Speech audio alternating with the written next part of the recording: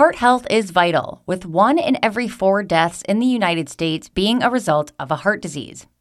Dr. Subhda Devabhaktuni is a cardiologist and electrophysiologist who tells us this episode when you need to talk to your doctor.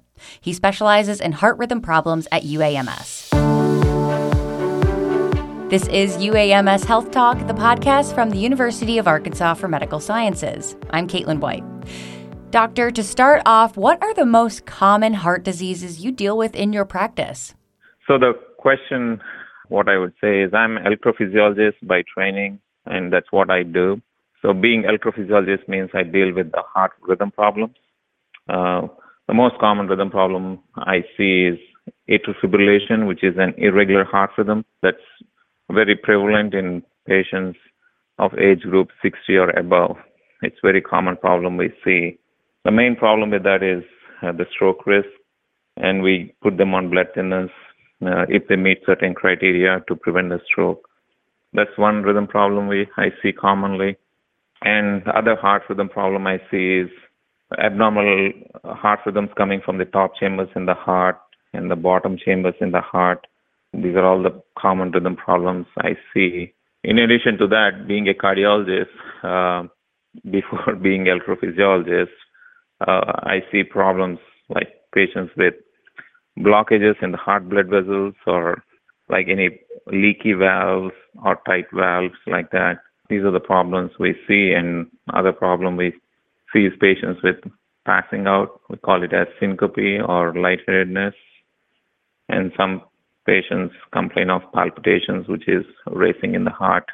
These, again, the syncope and palpitations could be related to heart rhythm problems, or it can be related to abnormal heart structure, like heart function being low. That can lead to people having dizziness or passing out from abnormal heart rhythm problems. And also the heart doesn't pump well, so they have dizziness, shortness of breath, and swelling in the legs. Now, what advice do you find yourself giving most often to your patients? The advice, I would say, eat healthy food, watch what you're eating, and then try to exercise at least 30 to 45 minutes, 3 to 4 times in a week. I try to practice this myself prior to advocating to the patients, because I need to take care of myself before I tell the patients what to do and what not to do. And other important things are, if they need medications, take the medications regularly, and I would say keep up appointments with the doctors. Now, can you describe the cardiovascular team at UAMS Health and all the different subspecialties within the practice? We have a great team at UAMS Cardiology. That our division is growing rapidly to provide the state-of-art care in the state, Arkansas. We have a general cardiologist who deal with problems like coronary artery disease, which is blockages in the heart, or hypertension, and also other problems like leaky valves or a tight valve. We have my colleagues who specialize in this valvular heart problems, either to see how bad the valve problem is. We do echocardiograms, which is an ultrasound of the heart, and also some other modalities like CT scan to have a better look, and also a heart MRI to have a better look at what the problem is. So these are the common problems we see. And then myself and I have 2 other colleagues who take care of heart rhythm problems. We take care of pretty much any heart rhythm problem, be it a common rhythm problem, a simple one, which is a flutter, which goes in the top right atrial chamber, or it can be very complex problems like AFib, the one we discussed before, the irregular heart rhythm, and also sometimes you can have dangerous heart rhythms coming from the bottom chamber in the heart. That also we deal with a procedure called ablation. It's a minimally invasive procedure. We do it under moderate sedation or general anesthesia, depending on the complexity. We put catheters inside the heart, going up the veins from the groin into the heart. We don't crack open the chest. It's a minimally invasive procedure to take care of these heart rhythm problems.